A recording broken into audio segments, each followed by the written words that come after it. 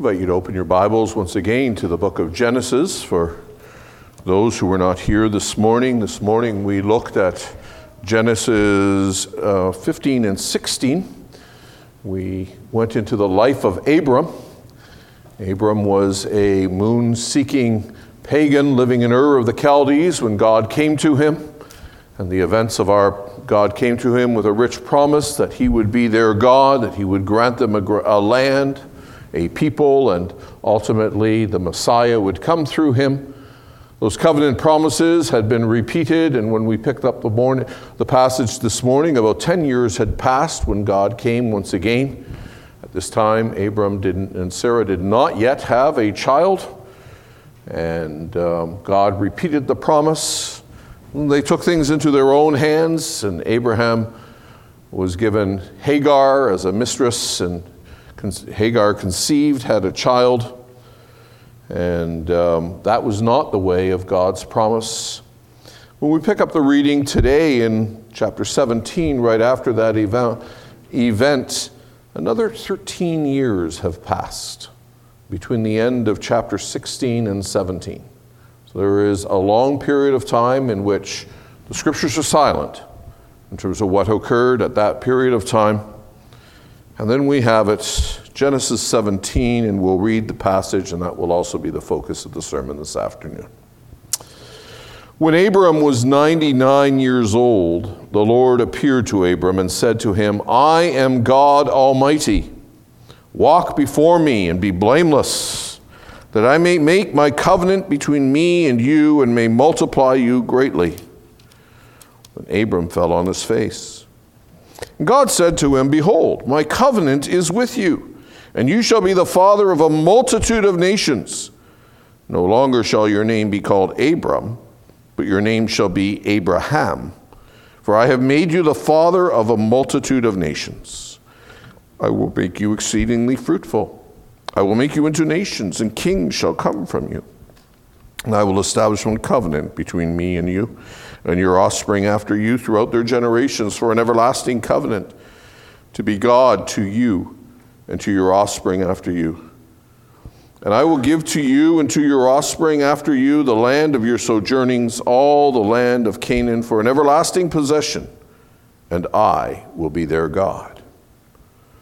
God said to Abraham, As for you, you shall keep my covenant, you and your offspring after you throughout their generations. This is my covenant which you shall keep, between me and you and your offspring after you. Every male among you shall be circumcised. You shall be circumcised in the flesh of your foreskins. And it shall be a sign of the covenant between me and you. He who is 8 days old among you shall be circumcised. Every male throughout your generations, whether born in your house or bought with your money from any foreigner who is not of your offspring, both he who is born in your house and he who is bought with your money shall surely be circumcised. So shall my covenant be in your flesh, an everlasting covenant. Any uncircumcised male who is not circumcised in the flesh of his foreskin shall be cut off from his people. He has broken my covenant. God said to Abraham, As for Sarai, your wife, you shall not call her name Sarai, but Sarah shall be her name. I will bless her, and moreover, I will give you a son by her. I will bless her, and she shall become nations. Kings of peoples shall come from her. Then Abram fell on his face and laughed, and said to himself, Shall a child be born to a man who's 100 years old? Shall Sarah, who is 90 years old, bear a child? And Abraham said to God, Oh, that Ishmael might live before you. God said, No, but Sarah, your wife, shall bear you a son. You shall call his name Isaac. I will establish my covenant with him as an everlasting covenant for his offspring after him. As for Ishmael, I have heard you. Behold, I have blessed him. I will make him fruitful and multiply him greatly. He shall father 12 princes. I will make him into a great nation, but I will establish my covenant with Isaac, whom Sarah shall bear to you at this time next year. When he had finished talking with him, God went up from Abraham. And Abram took Ishmael his son and all those born in his house or bought with his money, every male among the men of Abraham's house. He circumcised the flesh of their foreskins that very day, as God had said to him. Abraham was 99 years old when he was circumcised in the flesh of his foreskin. And Ishmael, his son, was 13 years old when he was circumcised in the flesh of his foreskin. That very day, Abraham and his son Ishmael were circumcised, and all the men of his house, those born in the house and those bought with money from a foreigner, were circumcised with him. May God bless both the reading and the exposition of his word. As I mentioned, about 13 years have passed since the events that we examined this morning. Ishmael has been born. Hagar has returned to the household. And Abram is raising Ishmael, clearly from the text with the expectation that Ishmael is the fulfillment of God's covenant promise. We have no account of whether or not there was any communication between Abram and God during this intervening period. The scriptures are silent. That, of course, doesn't mean that there was none, but neither does it mean there is any. We cannot assume that. The Holy Spirit has deemed it significant to make the next account of God's dealings with Abram, this account of God coming to Abraham, appearing to him when he was 99 years old. Let's look at that together this afternoon as we consider name-changing trust in the promises of El Shaddai. We'll see, first of all, that God reconfirms his promises using a new name. Secondly, we'll look very briefly at Abram's uncertain response. And finally, we'll receive some instruction for Abraham's seed. It's not as apparent in the English translation, but if we were reading the Hebrew, what would be striking is the fact that when in verse 1 it says, the Lord appeared to Abram and said to him, I am God Almighty, we have introduced to us for the very first time in the New Testament a new name for God. In every previous reference to God in the book of Genesis, we have the Hebrew word Elohim. Elohim is the common name for God. It means something similar to the English word for God, the transcendent being. And it is the word that you use not just for the God of Israel, but would have been used in that context to describe every God. They are all Elohim. They are gods. And up until now, God has come to Abram and said, I am Elohim. I am God. The implication being, I am the God. But this time, God comes to him, Abraham's 99, 13 years after the birth of Ishmael, and says, I am Elohim, which means God Almighty. El Shaddai is a word that is pretty common in the New Testament. This is the first of 48 occasions in which El Shaddai is used in the Hebrew Old Testament. And it's significant when we stop and think about where Abram is in his life. We mentioned already that God had come to him repeatedly in his promise. This morning we had a reconfirmation in Genesis 15 of the covenant promises that were already made 10 years earlier as we had the account in Genesis 12. God has made him a threefold promise. And Abram is in the land. He has left Ur of the Chaldees. He has come to the land even when foreign powers have come to take away Isaac. God has blessed him. They've been able to protect the land. They are living in the land. But the other two parts of the covenant promise do not appear to be fulfilled. Abram, which interestingly means father, Abram had not been a father. And last time we saw that God came to him, and as a result of hearing the promises of God, Abram and Sarah took matters into their own hands. They sought, in an attempt to serve God, they sought to arrange that an heir would be born. That didn't work all too well. It created disruption in the household. And now God comes and says, I am El Shaddai, the Almighty God. He repeats in Genesis 17, in considerable depth actually, the promises that have already been made. If we look at Genesis 17 and what's in our passage before us, there's nothing really new that God tells Abram that he has not already said to him at least twice. And yet he comes here repeating the promises, even after having confirmed, as we saw this morning with the ritualistic ceremony of the Middle East. God has emphasized in the past his reliability, the fact that he is God and he has given his word. But now he comes and he introduces himself to Abram, and by introducing himself as El Shaddai, he is essentially saying to Abram, I'm not only reliable, my word is not only trustworthy, but you need to know that I am the Almighty One, and I have the power to do amazing things, to deliver on this word in ways that you can't even imagine. You're 100? Sarai, your wife, is 90? Well, guess what? You're going to have a baby. And that was as startling to Abram as it sounds to our ears.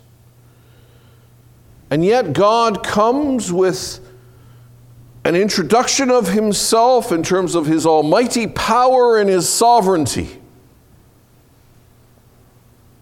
And even as we proceed, it's worth reminding ourselves. If I talked to you about and said, we're going to have a sermon on the sovereignty of God, most of us are inclined to think of that as a harsh doctrine, a difficult doctrine. We want to hear about the love of God, don't we? The grace of God, the goodness of God, the mercy of God. And we have a sense that in the midst of all of our difficulties, to have God look kindly upon us, those are the attractive features of God.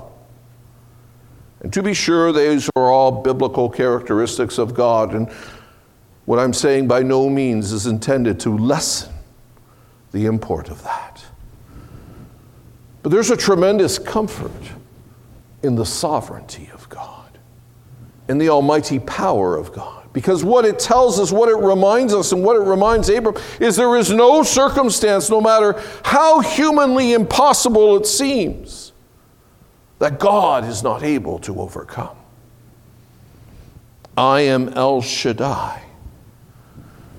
You think your situation is impossible? You're 100, Sarah's 90, you don't have your own offspring together in fulfillment of the covenant promises? Don't worry about it. I'm El Shaddai. I can do what you can't even imagine. And then God proceeds, and we read the passage, and I won't go through in great detail. You will see that the three elements of the covenant are repeated with considerable detail. The word covenant actually appears 13 times in this passage. In verse 4, we have the promise that Abram will be the father of many. I will make you a father of many nations. I will make nations of you, and kings shall come from you. Ultimately, the seed of the woman, the King of Kings, will bring forth the King of Kings, the Messiah, the Lord Jesus Christ. Verse 7 and 8, we have the promise of land, a promise that originally was given in chapter 12. In verse 8, I'll give this land to you and to your seed after you. Now, you'll remember from this morning that comes with a proviso. That comes with the fact that God has already told Abram that he's going to be driven out of the land. He's going to go in exile for 400 years.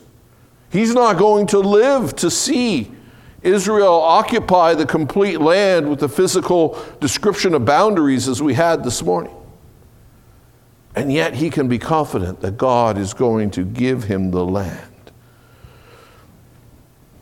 And indeed, Not only is the land fulfilled in the short term, in the comparatively short term of a few hundred years in terms of Israel going over the Jordan under the leadership of Joshua and then occupying the territory, the physical land, but we know from the book of Hebrews that we are to see in this not only an earthly country but a heavenly one. Hebrews 11:6, Abram desired a better country, the new heavens and the new earth. And then there is this promise that through Abraham all the world will be blessed. Those who bless you I will bless, those who curse you I will curse. In other words, the church, the bride of Christ, will be the center of human history. Now God, even as he gives this promise to Abram, reminds Abram that he has not, in the giving of his promise through Isaac, neglected Ishmael or the others. Indeed, he tells Abram, I've blessed Ishmael, and I will make him fruitful. I'll multiply him exceedingly. He'll beget 12 princes. I'll make him a great nation. But the son of promise, the covenant son, the fulfillment will come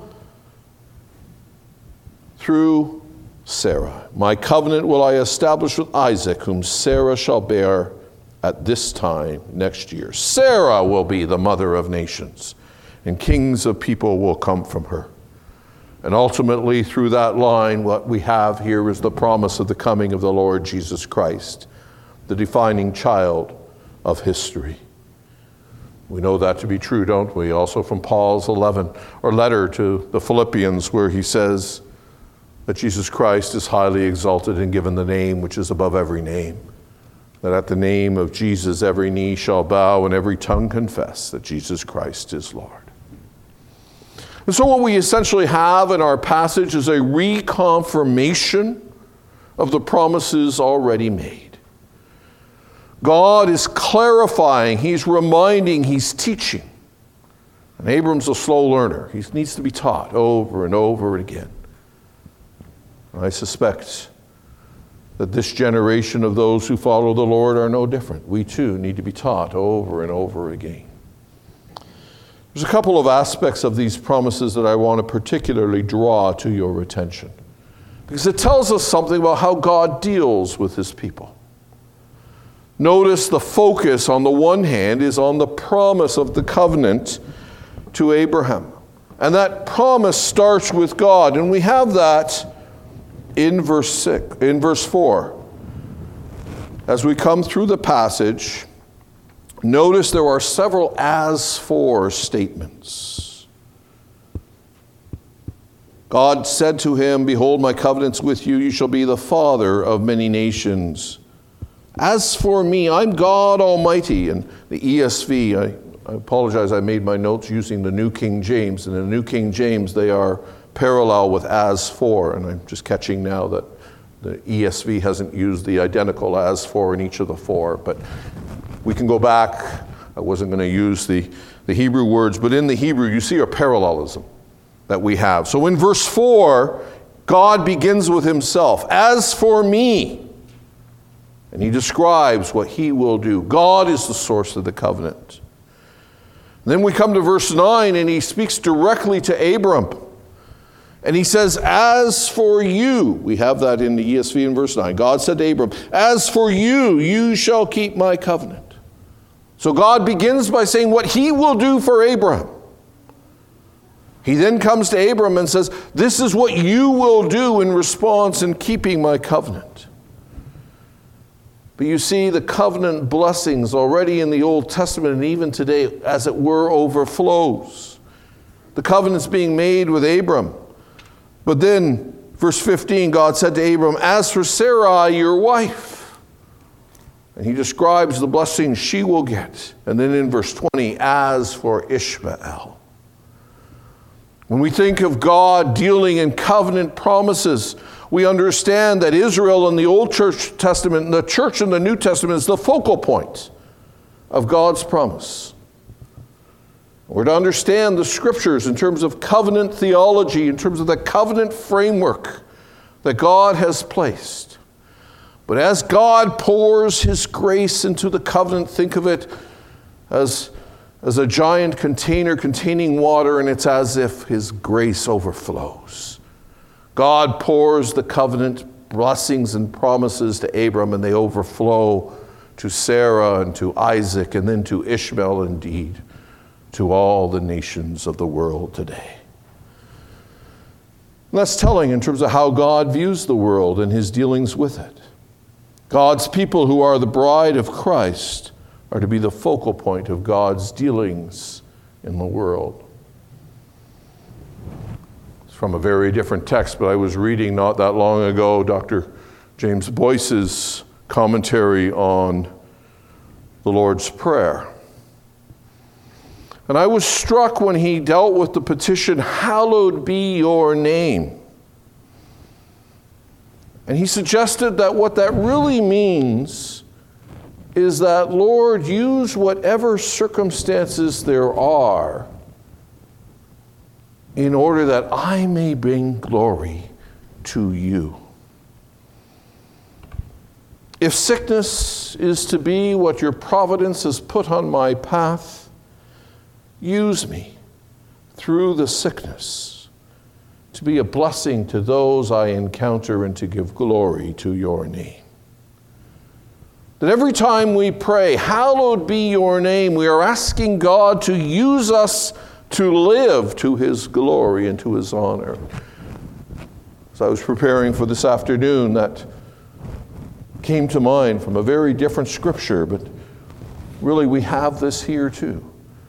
Abraham's being promised not just a promise for his own benefit, he is being promised a promise that he will be used mightily for the advancement of God's kingdom. And so we have in Genesis 17 a summary of the covenant. I will be your God. I'm El Shaddai. I'm the Almighty One. You can trust me. 25 years have passed and you haven't seen the full fulfillment of the promises. Don't worry. I'm going to fulfill them even if you don't understand how. And you might laugh within and say, how in the world is it possible? I'm 100, Sarah's 90. I'm El Shaddai. Walk in my ways. Which brings us to what is remarkable, because not only does God reveal himself with a new name, he gives Abraham and Sarah new names. Now I'm going to leave aside Sarah's name in this. We could spend a lot of time on that as well. That really deserves its own sermon. But let's just focus on Abraham's new name. Abram was defined as exalted father. That was what Abram means. Yet when we are introduced to Abraham in Ur of the Chaldees, he's in his 70s and he has no children. But he goes by the name Exalted Father. And I can imagine being a prominent business person. We don't know all the rituals of Oriental business culture, but I would imagine they're not that different than today. Those of you who are in the business world, can you imagine going into the boardroom of a new client? You go around the boardroom and you hand out your cards and you shake hands and you introduce yourself. What's your name? My name's Abram, Exalted Father. How many kids you got? None. Abram's name is an embarrassment to him. He'd been living with that name.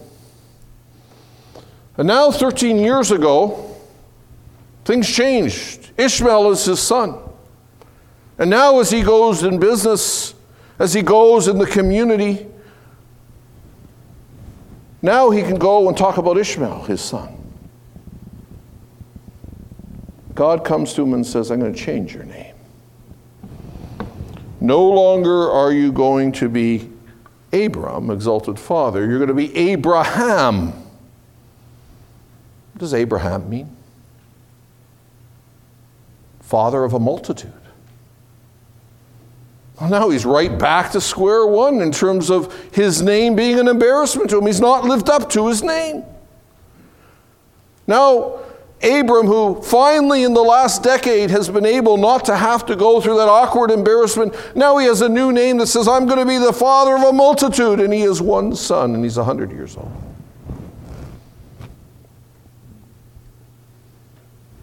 How did Abraham deal with this name change? Humanly speaking, it seems very awkward, doesn't it? Romans 4:19. Without weakening in his faith, Abram faced the fact that his body was as good as dead, being about 100 years old, and that Sarah's womb was also dead. Yet he did not waver through unbelief regarding the promise of God, but was strengthened in his faith and gave glory to God, being fully persuaded that God had power to do what was promised. Paul tells us about this incident. And what does he highlight? What gave Abraham the confidence to accept his new name? Not with embarrassment, but with belief. Being fully persuaded that God had power. God is the El Shaddai. He had introduced himself as the God of power, the Almighty One. And what we have here is a shift in Abram's understanding of who God is. I am the El Shaddai. You see, God often uses human and ordinary means to achieve his purposes. That's what Abraham and Sarah were counting on when they arranged for Abram to go to Hagar and have a child with him. And yet here, 13 years later, Abram's understanding that that is not the fulfillment of God's promises. God had more to teach him. God had to teach him that God's ways were higher than his ways. And he teaches him by correcting both Abram and Sarah's name. Not only does he change their name, he also instructs them with a covenant symbol, a covenant sign, setting them apart. And we have the instruction that as a sign of the covenant, Abraham is to circumcise all the men in his house, both his children as well as all of his servants. They're all to be circumcised, and from this point forward, on the 8th day, when a child is born in the household of Abraham, he is to be circumcised, set apart by a physical sign as a reminder of God's covenant, branded as you were. Now, it is interesting to note that within the ancient Middle East, circumcision was common. It was not just something that God is introducing here to Israel. What is unique, however, is that in every other culture at the time, as best we can understand, circumcision was a rite of passage from youth to adulthood. So typically teenagers, or just prior to marriage, you would be circumcised. It was preparation for marriage and a sign of manhood. By moving it to the 8th day, God is moving and instructing Abraham to say, this is not, the fulfillment of the covenant and the sign of the covenant is not a sign of what you yourself are going to achieve, that you're now a man. This is preparation for your virility. No. Well, God is saying, you're to circumcise on the 8th day. It has nothing to do with the child. It has everything to do with the God to whom you are identified. That circumcision is like a wedding ring. It's a symbol of to whom you belong. And so again, God uses something that was not foreign in the Middle East, but he takes that custom and he changes it entirely, thereby instructing Abraham. How does Abram respond? We come to our second point, and we can be brief. Because if your Bible was a red letter edition, and the Old Testament was covered with the words of God like The New Testament is 21 of the 27 verses in Genesis 17 are God speaking.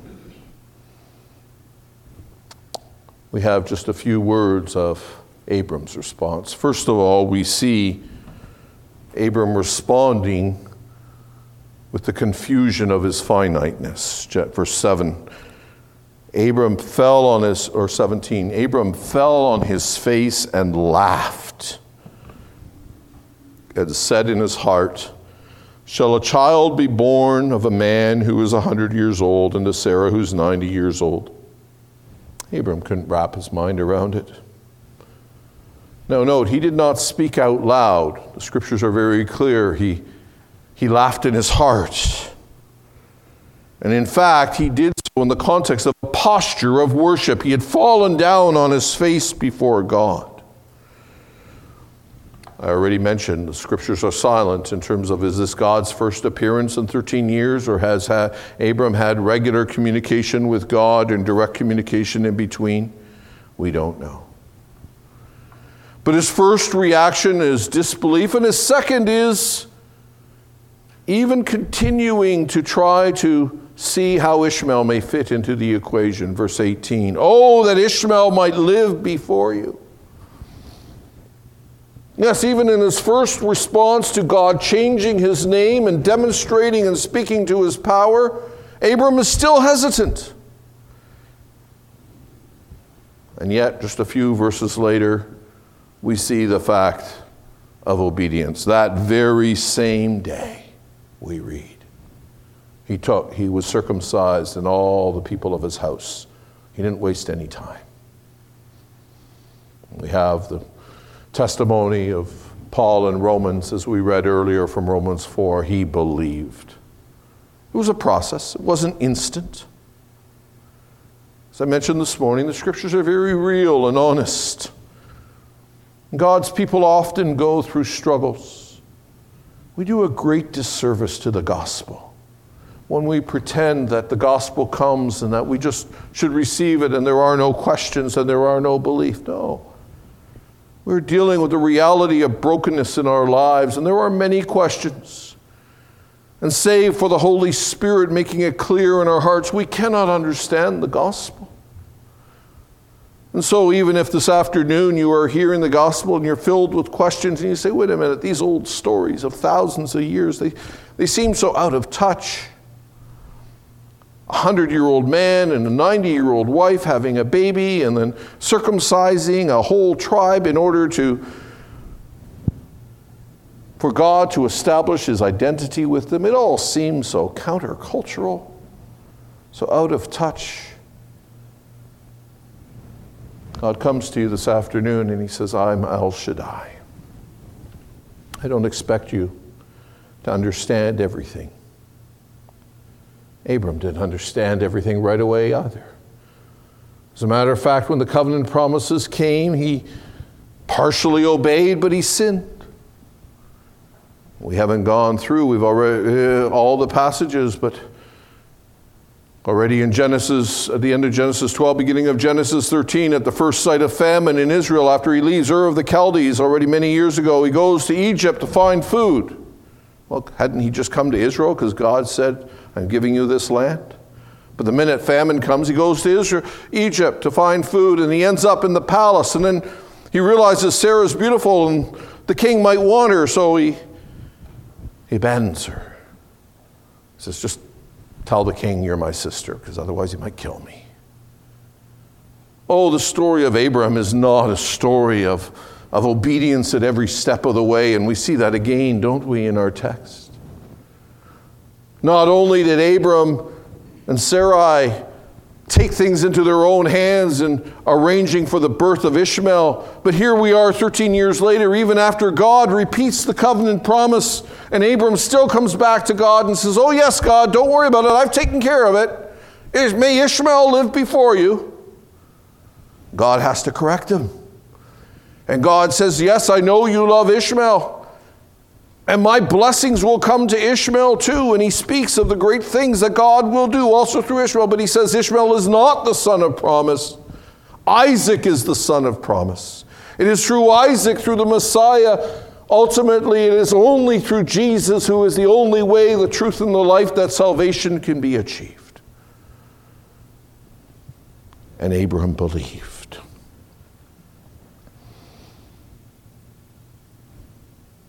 And it took a bit of time, but that very same day,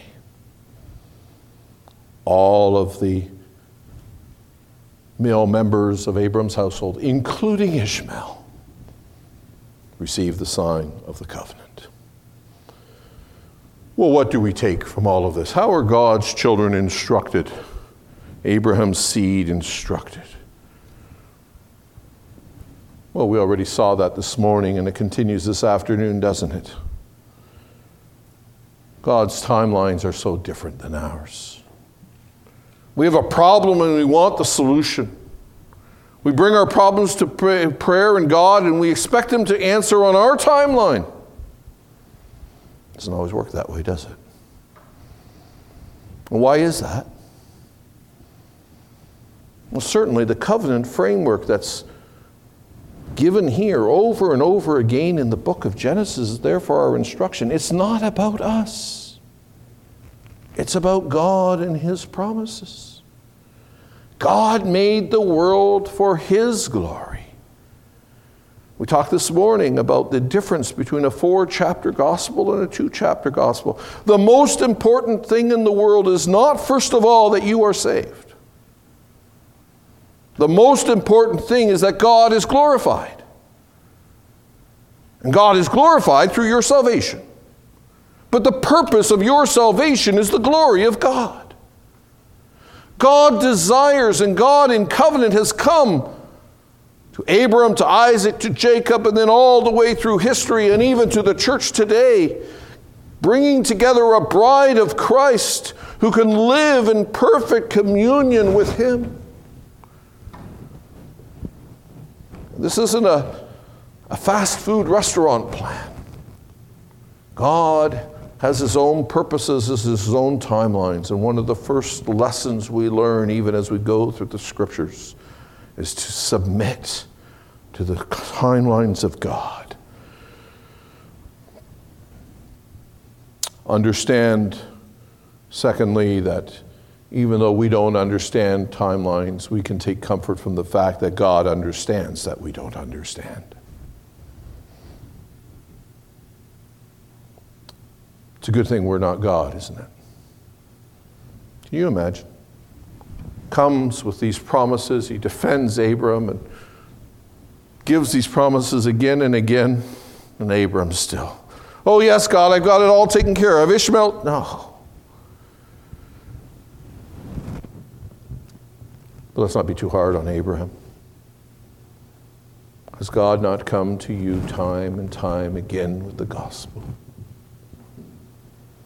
Has God not come time and time again, also with the instruction of His word to be holy as He is holy, and has brought to mind things that we ought to do to love God, and the Spirit puts those in our heart, and what happens? We're filled with resolve when we read the Bible or when we're in church and we're convicted and we walk out of those doors. By Tuesday afternoon, we can't remember what's going on, what we committed to. See, we are so zealous at our times of piety, aren't we? And how short does it last? Oh, take comfort from your word, because the promise isn't based on Abram's obedience. I am El Shaddai. The promise is based on who God is. What a comfort for you and I, even this afternoon. Even in the midst of the fact that we mess up time and time again. I suspect if I went up and down the rows and I asked each of you to recount something of your own spiritual journey, there's a time for those of us, and I'm assuming here, I don't know this congregation, I'm a guest here, but I'm assuming that most of you have a history with the gospel. This isn't the first time you're in church. You've heard the gospel many times over. Most of us have been taught by our parents to pray when we're children. And yet, isn't it true, even if we believe the gospel, even if it's able to be said of us, as it was able to be said of Abram as we read this morning, he believed and it was counted to him for righteousness. Oh, what a comfort. God sees Abraham as fully righteous, as if all the obedience that the Lord Jesus Christ would do, Abraham himself had done. And when God looks at Abram here, he doesn't see him as a guilty sinner. He sees Abraham in Christ. But in order to see Abraham in Christ, it has to be absolutely ironclad certain that Christ is going to come. Otherwise, it's like cashing a check that doesn't have the money to back it. How does Abraham know that God has, so to speak, the money to back the check of his promises? I am El Shaddai. I am the Almighty One. God reveals who it is. It's as if God shows Abraham his bank account of divine capacity to fulfill his promises and to see Abraham all the way through. God understands our frame, and so he comes patiently dealing with that, and he remains true. Final takeaway. We are inclined to think of the covenant, especially in the New Testament, and I'm going to make some presumptions about the practices of this church, that it's not that different from Reformed and Presbyterian churches. Child is born, and sometime a few weeks later, the child will be brought by their parents, and they will be baptized, and there will be the promises, and chances are you'll even have a sermon on how baptism has replaced circumcision. And we use these opportunities to remind and to instruct us in the covenant. But the danger is that we come to see the covenant as a transaction, something that happens at baptism. Almost a deal that is made. But those are the covenant ceremonies. They're not the covenant. Just as a sign that says Cambridge 20 miles ahead doesn't give me much indication of what Cambridge looks like. All I see is a sign with words and letters on it. I've got to get past the sign, and I've got to go the 20 miles, and I've got to drive in Cambridge in order to get a sense of the landscape, don't I? Well, so it is with God's covenant. Yes, we have the wonderful promises. We have the sign and the seal even of baptism, where the water is sprinkled, signifying the blood of the Lord Jesus Christ that can wash us from all of our sins. And the sign and seal is put on our forehead, almost as, like I say, a wedding ring, indicating the fact that we belong to God, we are part of his family. But the covenant isn't an event, it's a way of life. It is understanding who God is and who we are in relationship with him. Most often, Genesis 17 is preached in the context of baptism and God's covenant promises, and that's entirely valid. But I think, and the point I want to bring you this afternoon by treating Genesis 17 not as something to be taken out of the Old Testament and tied to the New Testament in terms of the continuity of the covenant, but to be put in its Old Testament context of the life of Abraham. Because what we see here is God instructing Abraham as to who he really is and how Abraham is to live before the face of God. God's promises are not a moment in time. They are a way of life. And we can live faithfully in that way of life knowing they come from El Shaddai. Living in the promises recognizes our finiteness and our dependence. God says to Abraham, behold my covenant. Sorry, I can't find the verse right now. Walk before me and be blameless, he says. Sorry, verse right at the beginning there, verse 1. I am God Almighty. Walk before me and be blameless. Tied directly to El Shaddai. I am God Almighty. This is who I am. What's the consequence? Walk before me and be blameless. Trust the promises of God.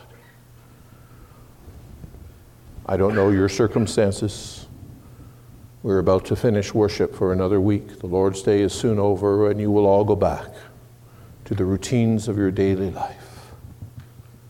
Will you walk in the face of El Shaddai, confident that God, the Almighty One, the one who has promised his word and will certainly complete it, is also your God? Can you say with Abraham, I believed, and it was counted to me for righteousness, not on the basis of my faith, but on the basis of what Christ has done? If that's the case, blessed are you indeed. And if that's not the case, there's someone in church this afternoon who says, I've heard the gospel so many times that, you know what, to be honest with you, it's a good book and helps you live a good life, but I'm not so convinced. Let me bring you the gospel this afternoon. It's freely offered to you in the midst of all of your challenges. The God who is the Almighty One, who can make a 100-year-old man and a 90-year-old woman have a baby in fulfillment of his promise, who millennia ago made his promise and saw it all the way through all the events of history, his promises come true. That God comes to you this afternoon and says, I will be your God. Trust in me. I am El Shaddai. Walk before me. Believe in the Lord Jesus Christ and be blameless. And I will provide for you, even as I have for Abram. Let's pray together. O Lord God most holy, we come, having opened these Old Testament accounts of Abraham who lived millennial ago, in a world so different than ours, with customs and circumstances so foreign to our ears, and yet, Lord, with the common humanity that we share, born by nature in need of grace. Abram, having been in Ur of the Chaldeans, having had God come to him with the promise of the gospel, covenant promises. Lord, we have traced something of the line of those covenant promises being fulfilled over the first 25 years of his life. Lord, we see how weak Abraham is. Lord, if it depended on his faith, it depended on his consistency, if it depended on his obedience, there was no hope for Abraham. And yet we know from your word that Abraham is even today with you in glory. Lord, when you come again, Abraham will be restored to his body and will live in this new heaven and this new earth with you. Lord, the gospel you promised to Abraham, you brought to us this afternoon. Oh, work mightily with your Spirit. Convict us of our need of a Savior, but Lord, have that grace overflow from the fountain. Oh Lord, there is abundant grace with you. We praise you for the glory of the gospel. We pray, be with us, forgive that which was sinful also in our worship. Keep us all from an unprepared death. Be with us as we go from this place. And Lord, grant us also a holy anticipation for that day when sin will be no more, when our faith will be sight, and we will worship you together in perfect communion. O Lord Jesus, come quickly. Maranatha. Amen.